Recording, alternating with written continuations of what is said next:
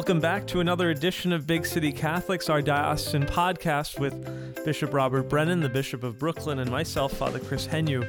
Today, we are joined with a very special guest, Msgr. James Shea. Msgr.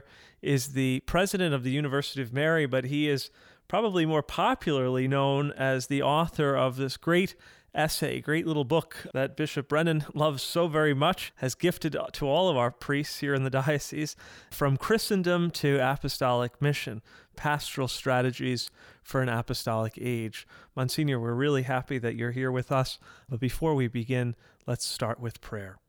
In the name of the Father, and of the Son, and of the Holy Spirit, amen.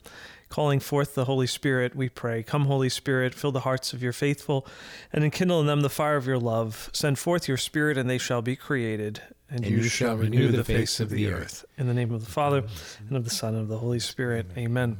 So this is quite an interesting podcast. We're recording. We're not exactly in the big city, are we? No. We're far from it, out in the country of Huntington, in Lloyd Harbor, at the Seminary of the Immaculate Conception, where many of us, at least some of us older guys, studied, because this is a seminary that was built by Archbishop Malloy, then Bishop of Brooklyn, and all of this was one territory. And it's been shared by the priests of the diocese until the seminaries merged about 10 years ago, and Dunwoody became the main campus for preparing priests. But I studied here. Being here this week brings back a lot of very good memories. I'm sure. I came to this seminary when I was in high school, and it was actually this seminary that was a major part of my vocation story. It was Eucharistic adoration in the crypt chapel, and I said to myself, whatever I have to do to live in this beautiful seminary, that's what I'll do. That was the start of it. As God's humor would have it, I never lived in this seminary. That's right. So I was everywhere but. But we're here as a group of priests from the diocese for our priestly convocation. Bishop, how's that been for you? The first part of the convocation of the priests coming Monday, Tuesday, and then all of us were here together on Wednesday, and then some will be staying now for Thursday, Friday. So it's been great. The priests are so glad to be together. We have not been able to do that in a meaningful way, really, except for the Chrism Mass and my own installation. So this has been a very important time for us, and I thank all the people. I've asked your prayers, and you've been generous with those prayers, because I can see the fruits of those prayers, and we're very, very grateful. Now, as the keynote, of course, on Wednesday when we gathered with the priest, Msgr. James Shea joined us and gave the keynote talk. As you say, From Christendom to Apostolic Mission. Wow, we're living in that age of Apostolic Mission. Thank you so much for joining us. Hey, I just want to say that this, for me, I'm a North Dakota priest. This is really the big city. I'm scared out of my wits by all these people everywhere. There are dozens of them. Yeah, right, dozens and dozens. Tell us, you're president of the University of Mary in North Dakota, in Bismarck, right. North Dakota. It's really, for a lot of us here, I know for many families, it's been long on the map. You've sustained about 10 years of constant growth, but for a lot of us, it was your essay, your book, that kind of made us take notice of University of Mary. Yeah, and you were the youngest at the time of your installation, the youngest college president in the United States. I was inaugurated at 34, and for 10 years, I was the youngest college president in America. I think that I was usurped by a sister, a Nashville Dominican. You know, Cardinal Dolan calls them the Dixie Chicks. A Nashville Dominican who's the president of Aquinas College now, which is their small college that they have down in Nashville. But she's from Hebron, North Dakota. University of Mary launches a number of very competent people in a number of fields. Tell me about your top program and other programs. Yeah, so we're a university of about 4,000 students in 5 schools. So we have a School of Arts and Sciences, which has the fastest growing Catholic Studies program in America. We have a School of Education and Behavioral Sciences, which was one of our first initiatives. You know, University of Mary was founded as Mary College in 1959 for the education of teachers and nurses. And that's another one of our schools, the St. John's School of Health Sciences, which is our largest school. And that has the #1 nursing program in America. And we have doctoral degrees in nursing, physical therapy, occupational therapy. Then we have degrees in exercise science, athletic training, radiologic technology, respiratory care, pre-med, all of those things. And then we've got a School of Business, of course. And then our newest school is the Ham School of Engineering. And we offer 3 different fields in engineering and then construction management. out of that. And so it's quite a project. We're the most affordable, serious Catholic university in America. We have an amazing program where if you graduate from a Catholic high school, the minimum institutional aid commitment the university makes to you is free room and board. So free room and board for graduates of Catholic high schools. We have a campus in Rome. We have a campus at Arizona State University, which is the largest public university in America. They have 90,000 students. And we're right in the middle. We occupy an old church. It used to be the Newman Center, and then they built a great big Newman Center around it, but it's a 110-year-old church. It's the oldest church in the Valley of the Sun. It's been deconsecrated, and now it's a kind of study library based on Oxford Commons. And that's a domestic exchange, and I think we've got probably 8 other satellite campuses doing various things around the country. And so it's a major operation, and we're faithfully Christian and joyfully Catholic. We're really proud of our identity, and there's a lot happening there. And I think is key, and that clear identification. And I love the 2 words you use: faithfully Christian and joyfully Catholic. That's because right. Those 2 adjectives are really key to it all. And my contention is, part of being Catholic means being excellent. Yeah, so it's right. not like you're running a strong Catholic university or a strong academic university. You're running a strong, joyful Catholic. That's right. Excellent. A lot of people make that false dichotomy, It's and true. I'm annoyed by it. It's very untrue. It was one of the premises behind the Land O'Lakes sort of initiative in the late 1960s that Catholic universities needed to come into their own, and that we were being held back by the intransigence of sort of dogmatism and hierarchical governance and all these different kinds of things. And that in order for us to come into our own as academic institutions of excellence like Yale and Harvard and Stanford and other places, that we would need to abandon our religious identity. That's chronicled, interestingly, by James Burchell in his 5 billion, it's only 800-page book, The Dying of the Light. Yeah. The light is not dying at the University of Mary. That's great. It's kindled, and it's burning strong. And it's an important institution in an important age. And this is what introduced me to you. I told you earlier that a priest from Columbus introduced me to your essay and then gave it to me in book form. As you said, it was never really marketed. And if I recall, my first copy of it didn't even have your name. I think it was a publication of the University of Mary. Well, and that's how we published it completely. Right. It's just the University of Mary. Now, I did the introductory. Right. I have my name on the sort of preface on it. Right, exactly. But I've been shy about the whole thing in that it really is a work that arose from a conversation among friends. And there's a group of friends, priests and scholars and others who I've met through the years who sort of convened around some of these early ideas, and we're talking about them over the course of many years. And there's nothing, it's so funny to me because it's less than 100 pages long. There's nothing really revolutionary in it. It's a recapitulation of the papal magisteria of the past 50 years or so. It's all there in seminal form in the speech that Pope St. John Paul II gave in Port-au-Prince in Haiti when he used the phrase new evangelization for the first time. He said it would be new in ardor, method, and expression. And we think it's new also in circumstance. Exactly. And so, I think I first spoke about it to the Finance Council of the Diocese of Phoenix. Bishop Olmsted had me down, and I talked to them, and then he had me back to talk to the priests about it. But it was in very rough form then, and then, we kind of whipped it into shape.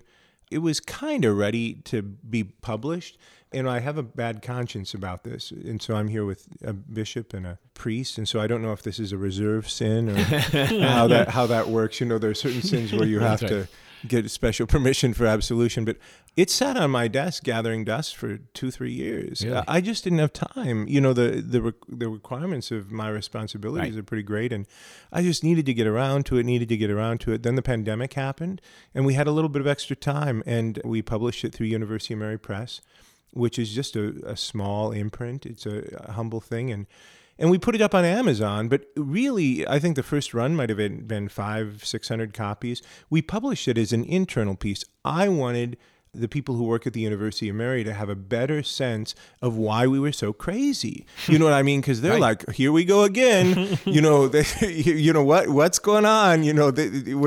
Why can't we just be like other places and sort of be lazy and drift along, get along with everybody and charge too much to our students? And why can't we be like the other places? They weren't really asking that, but that's what we published it for. Right. And what was funny, published it in May of 2020, so in the midst of the pandemic.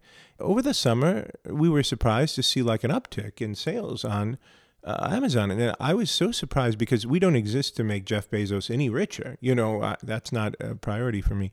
And so by September, we were selling 150 copies every single day out of our bookstore. Every day, 150 copies. Wow. And so we were sending out like spiral bound copies with notes of apology saying, I'm so sorry we ran out and we'll send you a real copy, but here's one to tide you over. And we were just very, very surprised and embarrassed that we didn't realize that this would touch a nerve, but dioceses are calling and ordering thousands of copies. And then one bishop had a study group in every parish in his whole diocese. They did like a study guide for it. Can you imagine now this is how far our culture has collapsed. We're doing study guides for 95-page essays. You know what I mean? It already is for dummies. But where's the Spark Notes version? Right. Is there a Spark Notes version? But you see, this gets to the point. You began a national conversation. That's what I think I'm so grateful for. You began a national conversation. And one of the things that's so impressive among the people I've shared it with, no matter where people stand on the proverbial political spectrum, they all identify with what you say in the book. They all identify, they realize that we need to we live in a new reality, and we need to take a new way of looking at things. And the temptation is always to fall back to the old. Yeah. Well, there are a couple of things that I'm pretty weary of. One of them is sort of Catholic celebrity. Which is one of the reasons why we were keen to just put University of Mary on the front and let that be. Because everybody now is like, how can I get famous and all that? Well, that's dangerous. You know what I mean? It's noble if it's zeal for the gospel. It's not good if it's ego. You know what I mean? So I'm, impatient with that. I'm also very impatient, and I said this a little bit to the priests toward the end in the question-answer session.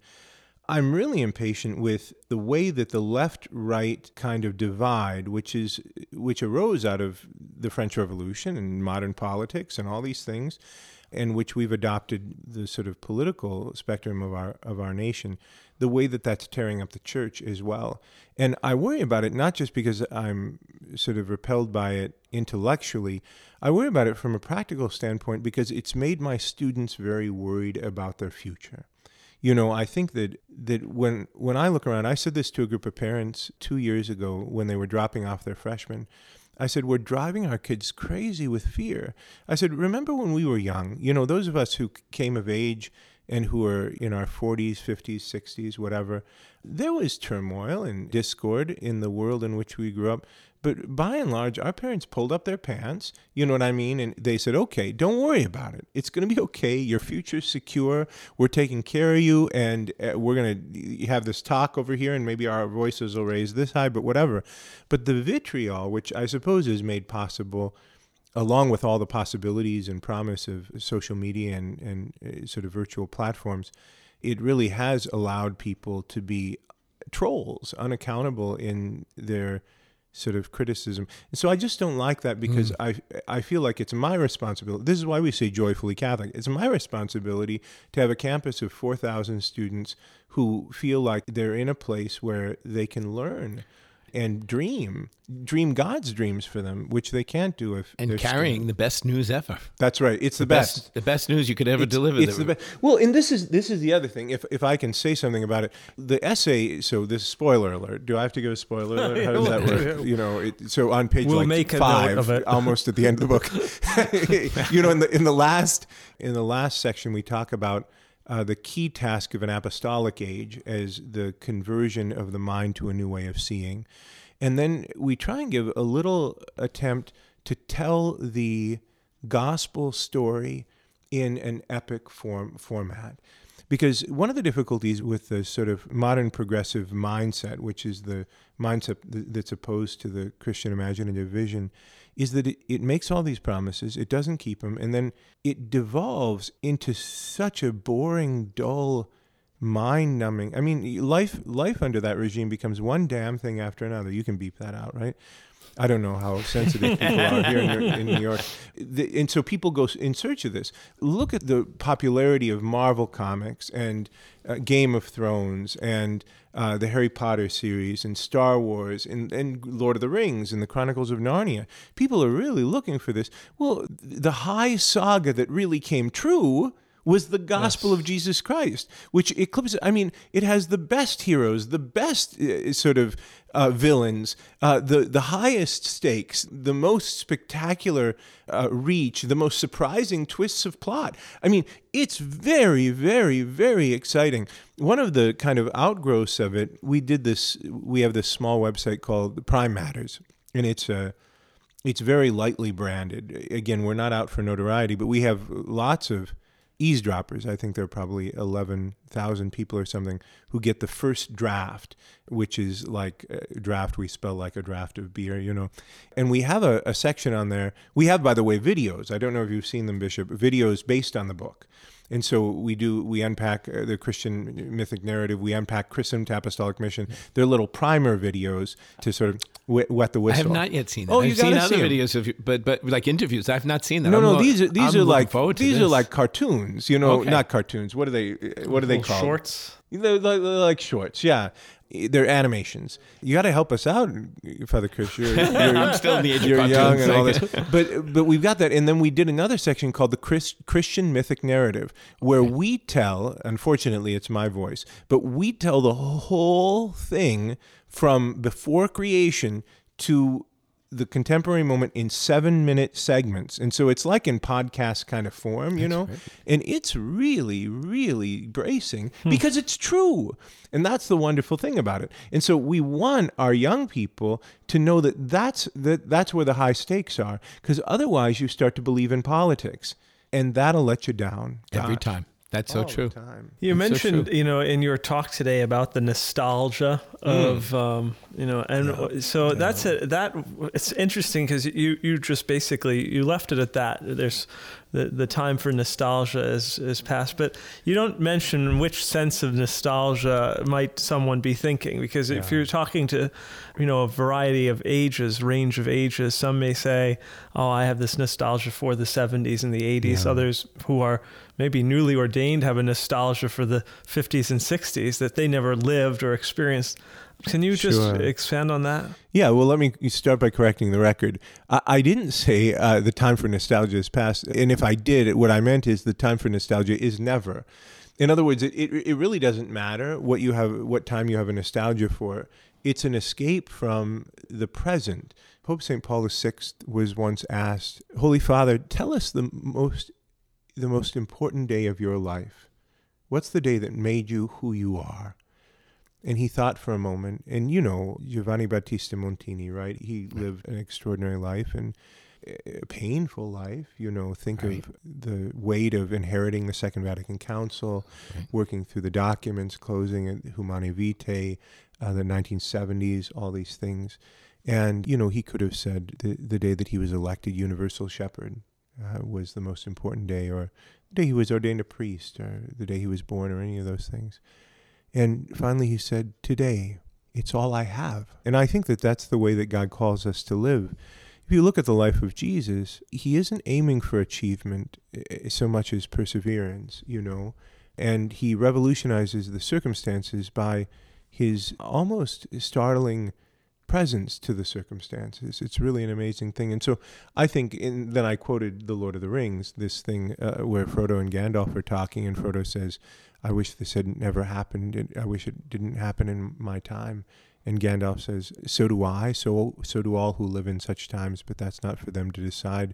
All that is for us to decide is what to do with the times we've been given. And so I really dislike nostalgia, partly, again, gosh, this is a very confessional moment, because I'm prone to it. You know what I mean? I like history and I like story, and I'm prone to idealize other times, like my future or the past of the human, or these types of things. But all of that's just garbage. Jesus wants us to live now. God is present here, and so let's do it. And carpe diem, right? Right. Something and God about has fish. placed us here together. You say that very clearly. God, and somehow in His providence, God placed all of us in this time here to do this work. So does He know what He's doing or not? Or We have to hope. Yes, I do. I think we should hope that. And in fact, I do. I think none of us would be living the vocation we're living if we didn't hope that, if we didn't really believe it and trust it with all of our being. Your title really says it all. And I think that's worth, because some people who are listening may not have been familiar with the book. So the title really says it all, going from Christendom to Apostolic Mission. And I think... You're laughing at me. No, I'm laughing because the title is From Christendom to Apostolic Mission, Pastoral Strategies for an Apostolic Age. Nobody would ever title a book like that if they wanted to sell copies of it. You know what I mean? It's just awful. But it says it all. What's the acronym for that? And you know what I often use? I say that the Diocese of Brooklyn, here in Brooklyn and Queens, really epitomizes both. You know, people in Brooklyn who grew up even before me would say, everything in Brooklyn was, everybody identified by their parish. They didn't identify by neighborhood. Where did you live? Well, I lived in St. Brendan's, or I live at St. James. And now we live in this age where there's such, and it's exciting, there's such a diversity of people and growth of people and people coming home. But preaching the gospel today means using a different vocabulary than most people really mean. So in a nutshell, your premise is that there was a time, Christendom reflects a time when basically the vocabulary, the structures all support that Christian vision. That's correct? Right. The reality, the apostolic times goes back to the time of the apostles. That's right. And that they were preaching and telling a new story in a new era, sometimes with little resource and great difficulty, but speaking this with the power, if you will, of the Holy Spirit, the exciting power of the Holy Spirit. And then one of the issues today for us is that we're living in a time that calls for apostolic mission, and yet we're using a lot of the structures of Christendom. That's right. Yeah, so for the first 300 years or so, every Christian was a missionary, because the Greco-Roman culture had a very powerful imaginative vision of its own, and it was opposed to Christianity. After the Edict of Milan of Constantine and other dynamics, Christianity came to challenge and then overcome that vision, incorporating aspects of it into its own. But since that time, society in the West has been a series of Christendom cultures. And now we find ourselves in a new apostolic age where we're all missionaries again. And the great catastrophic error that we can make is to operate in a Christendom mode when we're actually in a new apostolic age. That's the catastrophic error. And we can see what happens when you try it. Think about places like Belgium, Spain, Ireland, Quebec. Two generations ago, they were the most Catholic places in the world. Some of them were the most Catholic places the world had ever seen. In Quebec, they had a seminary with 800 beds, and it was full. Not like in my dad's lifetime. I read a statistic once that 1 in 10 women in Quebec was a religious sister in like the 1950s. And now it all fell apart. Belgium was the first country in the world to legalize euthanasia. Ireland had protection for the unborn child in its constitution. All of that was just voted out by popular sort of revulsion just a couple of years ago. And so the church was doing business as usual, and the whole darn thing fell out. And that's really catastrophic, and it can happen. But it doesn't have to happen, because we can shift. We can allocate resources differently. We can be more strategic and thoughtful about how we go about things. And I think God is calling us to do that. And there's something very exciting, rather than ruining the day. There's something very exciting about living today and being charged with this kind of apostolic mission. But it does take some creative thinking. It takes a whole lot more courage. You know, the besetting sin of a Christendom time is hypocrisy, pretending to care more about God and truth than you really do. The besetting sin of an apostolic age is cowardice, pretending to care less about God and truth than you really do. And so we're called not to be cowards, but to be joyful, and to make sure that when we preach the gospel and witness to it, that its conquering spirit is intact, because otherwise we just become these sour-faced saints that St. Teresa of Avila warned us about. God, deliver us from sour-faced saints. I tell our students all the time, cheer up. Holy cow. You know what I mean? You're young, and and on the doorstep of your lives, and you're here at the University of Mary saving a lot of money. We have 24/7 dining, and so you can get the freshman 50 instead of the freshman 15. They've got a lot to be happy about. And all of us do, not just material things, not just material or visible consolations, but we live in a very exciting time. It's so good because in an apostolic age, the highest-hearted people show up. And Christianity was made for a fallen race. You know what I mean? And Right. so this is an opportunity for us. You know, do you remember at the beginning of the pandemic, everybody was wandering around like zombies saying the word unprecedented. I thought I was like, what are you talking about? Unprecedented. Is it unprecedented for people to be in danger, inconvenienced, subject to sickness and death? And that's not true. You know what I mean? It's not true that it was unprecedented. It was unprecedented in very particular narrow ways. But in general, our struggle with the question of death is the central question of human existence. And praise God that he sent his son to deal with. He went for the jugular. He dealt with our real enemy, death, not piddling around with other things, you know. You know, you speak about what that means for the church. You speak about what it means in terms of the formation and preparation of priests. Yeah. But you also raise, what does it mean for families? Well, so here we go. Anybody who's been a priest for 10 minutes has had someone come up to him and say something to the effect of, Father, I wander the earth with unbearable shame. I don't know what we did wrong. Our parents, when they were raising us, they took us to church, taught us how to pray, got us the sacraments, sent us to Catholic schools, and we kept the faith. We did the same with our children. They've all left. Our grandchildren aren't even baptized. What did we do wrong? How did we screw this up so royally? You know, people are really, and what they don't realize is that the ground shifted right underneath their feet. It's much, much harder to raise families in an apostolic age than in a Christendom time. I'll give you an example. I grew up, now this is going to shock everybody. Hold on, buckle your seatbelt, Father Chris. Dozens and dozens. I grew up in a town with dozens and dozens of people, 200 people in my hometown. And I didn't even grow up in the town. I was in a farm 2 miles north of it. And my parents raised 8 children on that farm, and everybody in town was helping to raise all the other kids in the whole town. So my parents, all the other parents, my teachers, my coaches, the Catholic priest, and the Lutheran minister were all on the same team. And they were like, okay, we got all these kids, and we got 18 years, and they've all got a whole lot of original sin, and we're going to raise them to be good Christians, to give back and to be virtuous and all that. My younger brother, number 4 of the 8, is raising his 6, soon to be 7, children on the same farm. It's nothing like that for him and his wife. Everything is shifted. In rural North Dakota, we're not talking, Wall Street. We're talking rural North Dakota. Everything's shifted, and he and his wife have to be much more intentional, much more strategic, much more thoughtful, because they can't rely on support from the ambient culture to help them to raise their children to love God. And so these are the challenges that face us in our time. But, it's always been a responsibility of parents to ensure, to the best of their ability, that their children keep the faith. But there you have it. So we talk about the family as the domestic church. That can happen in families. And you can't blame parents who thought, okay, I'll just do what my parents did, business as usual. But that's not the way to do it now. And if we as priests and bishops go about the same thing, we're making the same mistake. And then we'll wander around with the same shame. What did we do wrong? I did the same thing that the last bishop did, but things are changing. It's a powerful challenge. And again, a great conversation. Yeah. The other thing is, it's not without hope. And that's one of the things I think you deliver so well.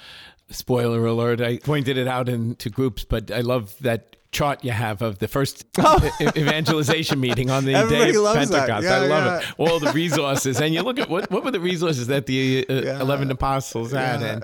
But they had the Holy Spirit, the same Holy Spirit that you and I have today. But the other thing is, you got to this with the priest a little bit. You spoke in a broader way, but maybe stepping away from the book. But I was caught by your analysis of 19th century France. And you think, we work with statistics, we work with reports and projections. Yeah. But we really do need to leave room for the Holy Spirit. Yeah, because God to surprise us. Otherwise, sociological analysis or whatever it is will be erroneous because it doesn't take those types of things into account. And so, I think, so we're in the midst of this Eucharistic revival right now, fine. And I'm a big proponent of it. I think it's one of the most important things that's happened. And it comes out of this Pew Center study about the belief of Catholics regarding the real presence.